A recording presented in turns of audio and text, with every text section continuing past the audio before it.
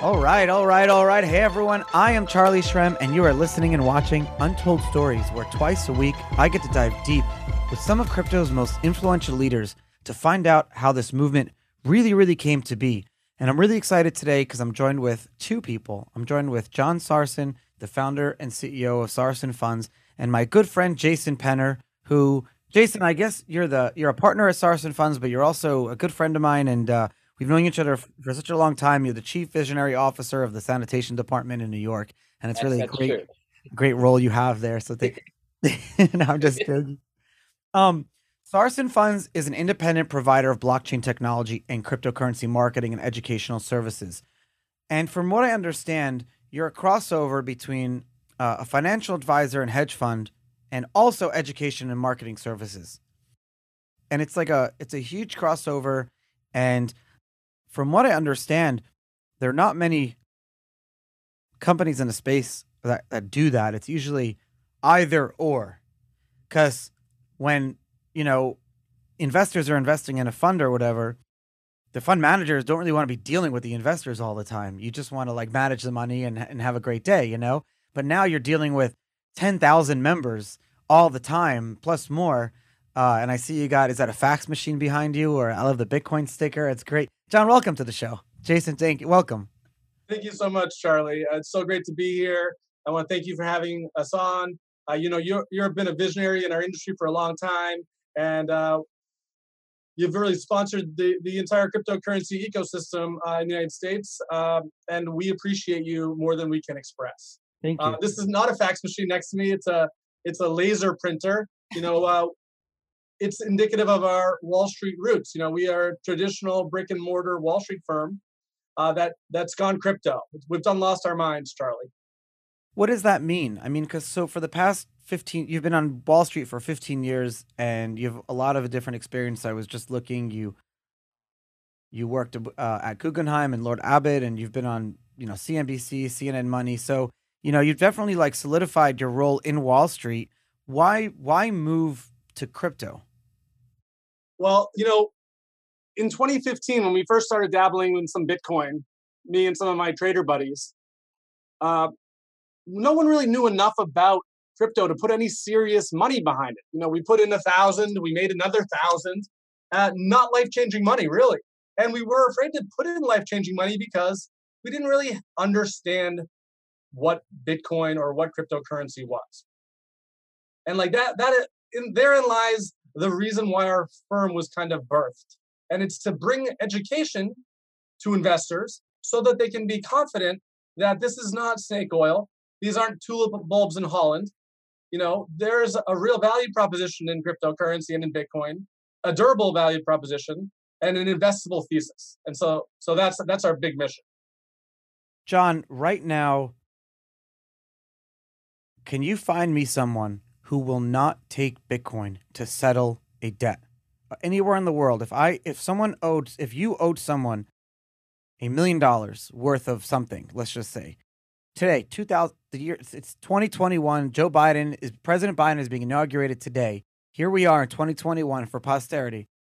Do you think there's anyone in the world at this point, or you think, okay, let's just say there's always going to be someone in the world, like a margin, but 80%, 8 out of 10 people, would you agree? If you speak to random 10 people, 8 out of 10 of them will say they would take Bitcoin to settle this payment, this debt. Yes.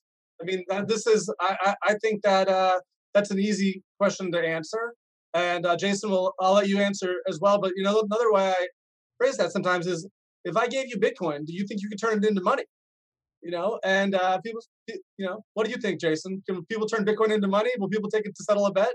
It's interesting you say, because I think this is kind of like a perspective shift of it, is where if you're saying that, I don't think that number would be that high. And I think the reason why it wouldn't be 8 out of 10, I think it'd be less than 5 out of 10 Do you really? because of the education part of it, because I think there's enough people that are uncertain about it, that don't want to take the risk, that don't understand what they're doing, even if you're kind of like walk through the process. Charlie, we were just talking beforehand, and let me kind of share a story on the Untold Stories situation. Jesus, how many years ago? I don't even remember. It had to be 2014. 2014. 2014.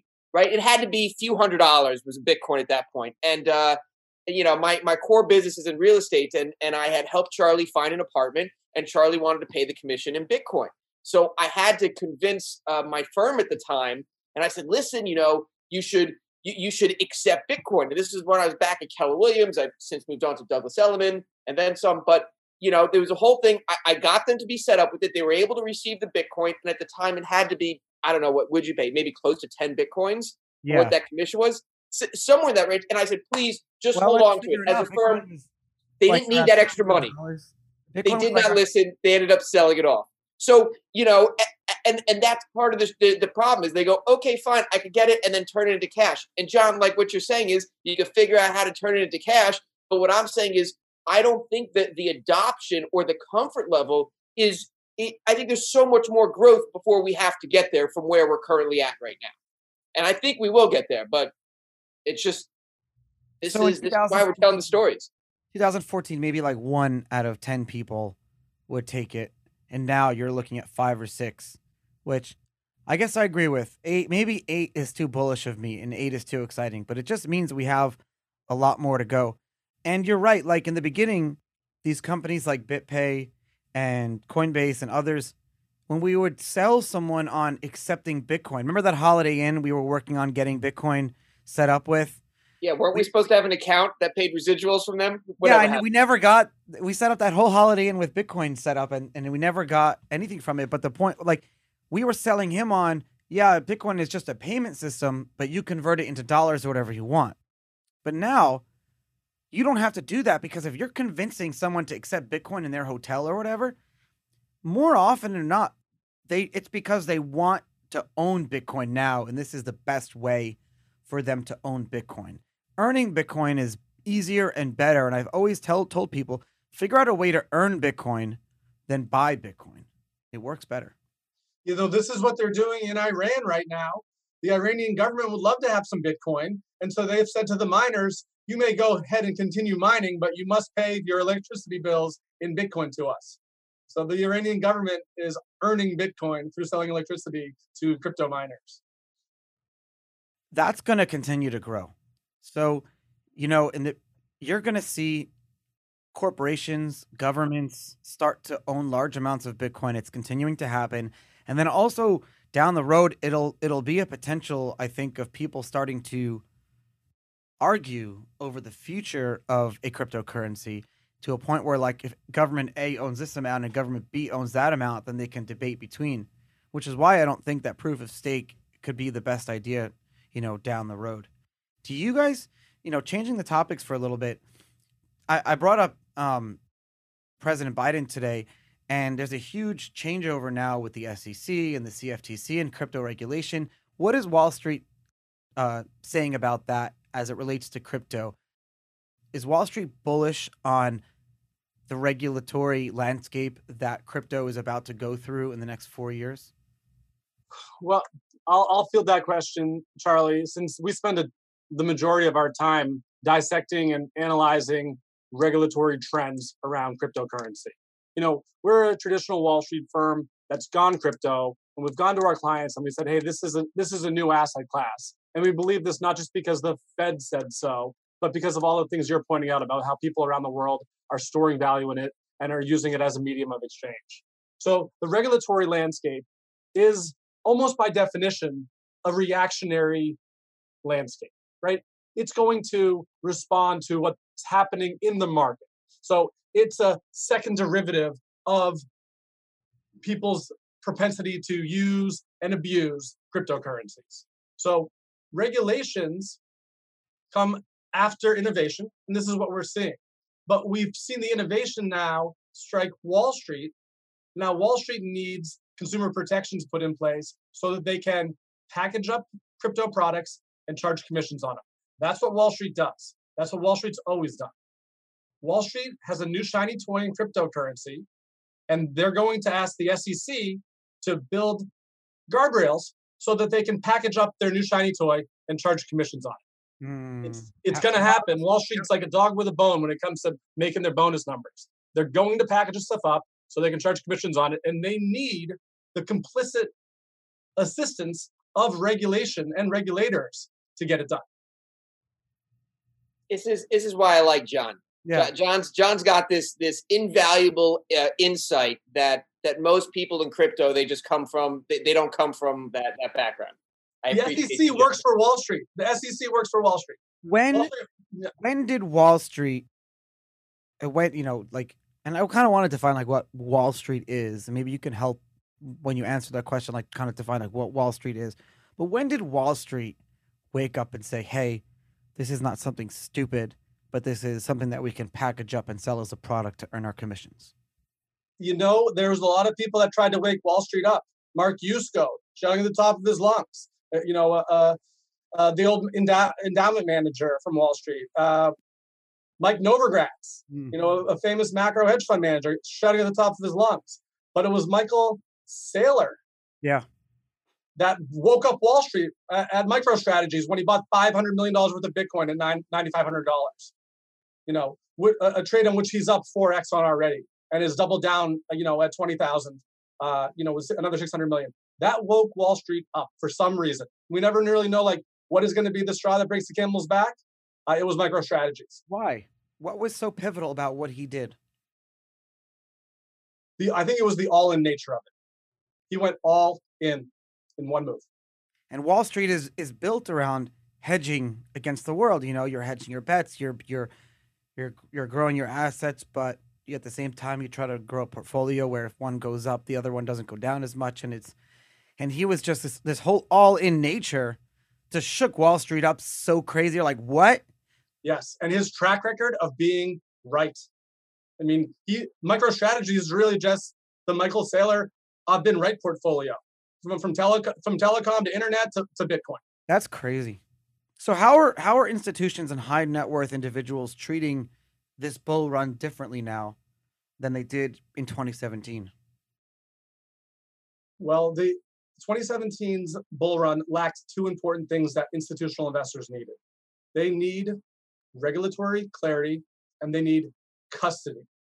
And over the course of the past 3 years, the cryptocurrency industry has been very busy providing qualified custodial arrangements for exchanges now, like Gemini and Coinbase and Kraken offer custody services on exchange.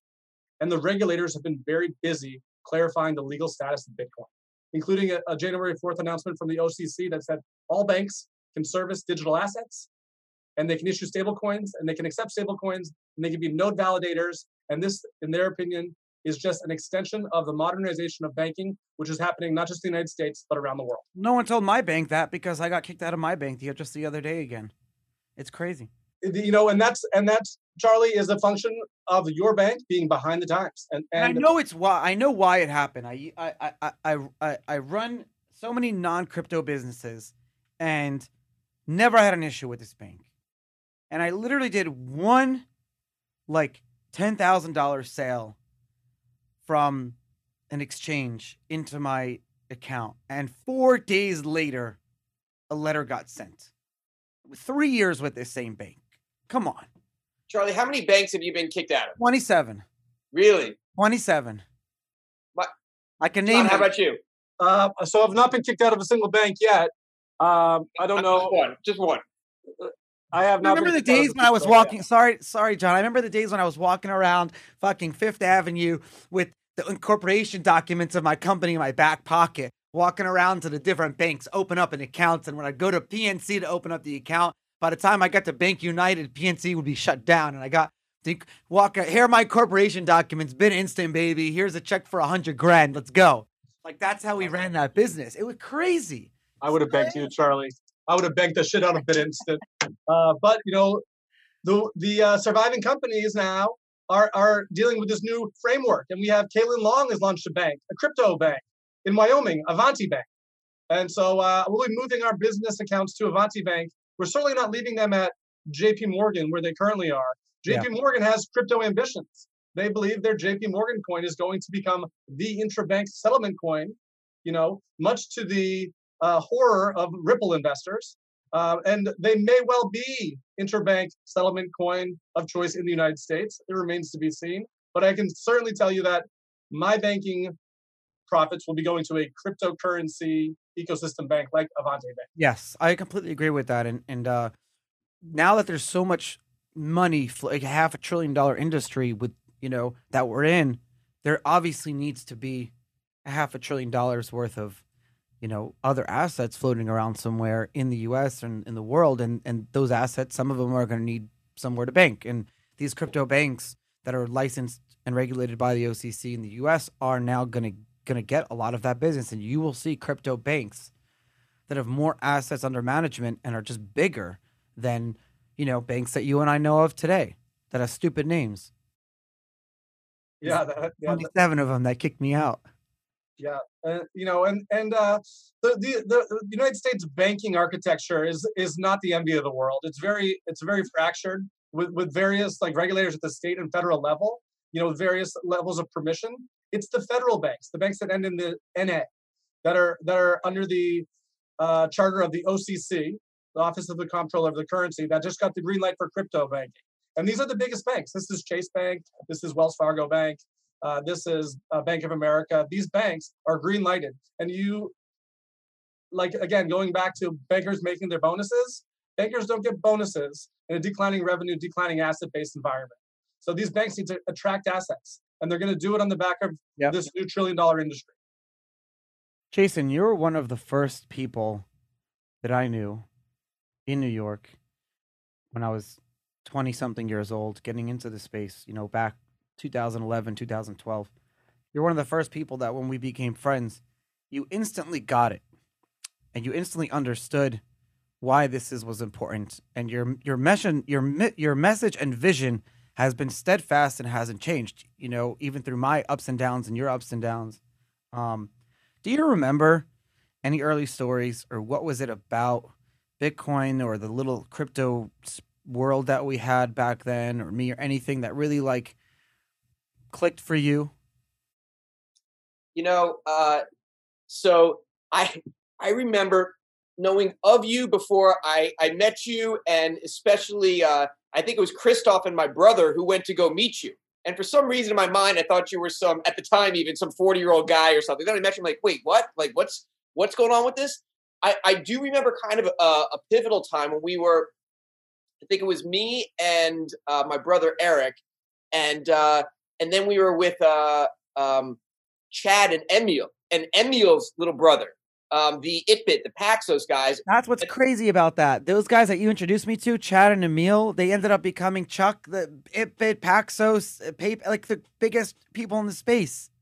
Well, they were. I think they were doing ItBit. I don't know if they had launched ItBit at the time, but I remember like, oh yeah, we'll go next door to this the Bitcoin bar at EVR, and it was one of these where I'm sitting there, and I'm like, okay, I know these guys. I know like the fact that like there is something brewing here that is really special, and like I don't think I understood how early on in the genesis that really was. I feel like even back then we felt we were late, right? Like even back then we didn't realize how early on in the genesis that was. Like if we had started the businesses that we just talked about and didn't do anything, we would be very, very, very wealthy. Like we starting just a merged mining pool, Bitcoin mining and crypto mining, like script mining and Poolex. We had Poolex. We had Poolex. I know. We had the best idea. And the idea was to do non-Bitcoin mining. If we did that, we could potentially be the largest non-Bitcoin miner in the world today. If we did that, I don't even get me started. I was like, Poolex. Wait, who still has it? Did we lose that website? No, I have the domain name somewhere. I have it somewhere. I forgot. Charlie, I love that in 2014 you felt like you were already late to the game. Yes, that's so refreshing and encouraging. I get investors every day that. Their only reluctance, I've convinced, they've been convinced that Bitcoin is the future and cryptocurrency has got a real future in the world, but they're too late. They've missed it. Too late. John, I don't think I ever told you a story, but Charlie, around that time, I forget who the Bitcoin guy was in my building at the Helena, but me and him had convinced my doorman at the time to buy Bitcoin at $8. Oh my God. My doorman. I hope he bought some. I remember seeing Roger Ver talking about being too late. He's like, being too late to cryptocurrency. That's like saying you're too late to use the internet or to use the cell phone. Like there is no too late. Mass adoption and ubiquitous adoption is right around the corner. It's just adding zeros, right? Like it's just zeros. So Like, let's talk about some of those zeros, because we talk a lot about the institutional money in America. And there is approximately $25 trillion of institutional money. And we talk about this when I tell clients they're not too late. And they say, well, Bitcoin's already gone from 10,000 to 40,000. They say, well, that might be the case, but we only see $50 billion of institutional money having been allocated so far. how much? 50 billion, 50. It's mostly There- gone through Coinbase custody. And so at $50 billion of exposure, that represents only one quarter of 1% of 25 trillion. What percentage of an asset allocation pie do you think that this new asset class will eventually command? What do you think, Charlie? 50% maybe? Maybe mine and your portfolio. 14 I think maybe 50%. I thought you meant like what percentage of gold? What percentage of well, I've always been like a 30-30-30 guy. I always say like 30% in crypto, 30% real estate, and 30% like fiat and traditional type of assets that you live off of and stuff like that. I think that's a very thoughtful way to approach asset allocation. And mine's not too dissimilar, honestly, personally. Wait, what happens to the other 10%? Oh, I don't know. It's just fun money. Moonshots. Moonshots and pocket cash. I think when institutions are looking at an asset allocation pie, like international stocks are getting a slice, domestic stocks are getting a slice, and within that they're dividing it into tech stocks, and they're really kind of like Harry Markowitz modern portfolio theory disciples. Like they're going to own a little bit of everything, and like they might overweight and underweight tactically. Great. Tactical global asset allocation is the name of the game when it comes to institutional asset allocation. But like cryptocurrencies, it's not going to be, in their minds anyway, like conservatively, like it's not going to be a 10% piece of their portfolio, but it might be, we think 2%. We think 2% would put it around where people have a lot of their precious metal exposure at around 2%. So if cryptocurrencies were to represent 2% in these institutional portfolios, well, 2% of 25 trillion is 500 billion. So we're at 50 billion now. So we are 10% of the way through the allocation in our opinion at Sarson Funds. Is that why like Goldman Sachs, JP Morgan predict a Bitcoin price, like peak around 150 to 250? Because that kind of goes in line with your $50 billion number. So that's where it all comes together. Yep, they're looking at the amount of money that still has to move into the space. And it's enormous still. And that's not accounting for like people divesting other assets really. But let me ask you a question too, because you mentioned precious metals. Are people really leaving precious metals, or is it more like the same thing where like, oh, one person gets polio from the vaccine, so now all of a sudden we're all worried about it? Like, is it a one-off thing, or are people really leaving precious metals? Like, are people really worried about the future of gold? In my lifetime, will we see gold like become, for the first time in thousands of years, less of a thing instead of more of a thing? That's crazy to think about. Well, it's a barbarian's relic, Charlie. So, I mean, I've sold gold coins and I've turned it into crypto. I used to have quite a few gold coins. Same, you too. So at the margin, yes, it's reducing demand for precious metals. Is it going to cause gold to fall in price in an environment where the dollar is also falling in price? I'm not sure. That's a very good point. So what you just said is not to a case where someone's like saying, I'm going to sell gold because I want crypto now. It's rather, I have this asset and I was going to put it into precious metals, but now I'm going to allocate some of it to digital gold instead, Bitcoin or crypto. I think it lives in the same place in an investor's mind. So if they're going to be putting, in the hard asset bucket, if they're going to be putting, maybe historically they'll put 4% into gold, and now they're going to do 2% crypto, 2% gold, right? Yeah, and so that's the 30% or the 10% or whatever, of like my portfolio. Like I moved away from precious metals, but then you have all that. You have real estate, right? Real estate is a super hard asset, illiquid asset, very illiquid unless you sell it, obviously. And there's holding costs, carrying costs, a lot of costs associated with holding real estate, and somewhat of an inefficient market, as we saw in the past year or two, how real estate prices were going up and everything like that. Jason, you're still very much in the real estate market. Do you see a future with like securitization, tokenization, representing, like percentages of buildings that now people can hold in their digital wallet and trade off each other? Yeah, so let me touch on that for a second, right? So the big difference in real estate is the ability to easily leverage with the blessings of the banks. Like back in the day before the last collapse, you could get 95% LTV, maybe even 105% LTV. Nowadays, maybe it's closer to 80, 70% LTV. But there's a lot Where of are you debt getting that that comes. high? I'm seeing 50, 60 maximum. Where are you seeing 80% LTV? Like It, for it, it, HELOCs and stuff like that? it depends on the lender relationship. I would say Sure, 70, sure. 75% is a little bit more in line. I'm just saying I'm we're like not in bottom 90. of the barrel. Yeah, I'm like yeah. the Listen, in worst. I'm 2006, the worst you recent were able to payment get plan. 105%. That was just insane. So it's the leverage portion of it. I mean, listen, that's like great. Let's go to BitMEX with 100 times leverage. Like there's there's a certain danger that comes along with it. Um, but yeah, so as it kind of like melds into the space, I've talked to you both about a friend of mine, or a client of mine has owned the St. Regis in Aspen, Colorado, and he launched Aspen Coin. So he took the hotel, a 5-star St. Regis hotel, and he securitized an equity portion, a minority equity portion of it, but securitize that, and then now that's being offered through T Zero. That's their first main asset-backed token that they're putting out there. And I'm not seeing necessarily the huge wide adoption. And what I think is maybe one of the first hurdles is when someone's thinking of cryptocurrencies, they're not thinking of something that's way more stable. Like it's not the dollar, it's not even gold in its stability, but in terms of how real estate is moving, like you're kind of making that investment into it. I think it's a little bit early. I think the space will definitely grow a whole lot.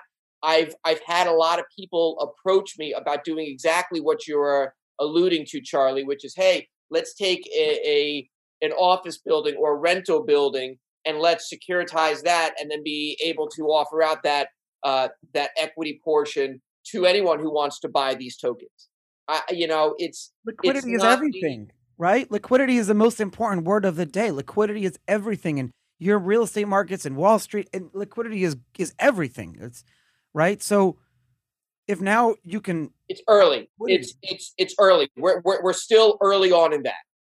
I'm not saying the real estate crypto hybrid is going to grow in the same way as from the early days of Bitcoin to now, but yes, it will add liquidity. And if you're able to have enough buy-in into that hybrid space, you then create enough liquidity to it, and in theory, you should also create a premium, right? If you're going to take an e-liquid asset and then you're going to add the liquidity to it, that should in turn make it a little bit more valuable. Absolutely. I think you're right. I think you're right. And for the future, it's gonna be really really crazy because the next 2 years are gonna move faster than we've ever seen this industry move, and it's gonna be very very very scary, but also a lot of fun. We're getting time that I have to close up the show here, and I wanted to ask you, how can my listeners follow you guys, read your work, get involved, potentially invest or become a member? Charlie, yeah, thank you so much for having us on the show. We're big fans. We can be reached at sarsonfunds.com. And we help people build portfolios. We share ideas that we have from our research team on altcoins and DeFi projects. We are an inch wide and a mile deep into crypto.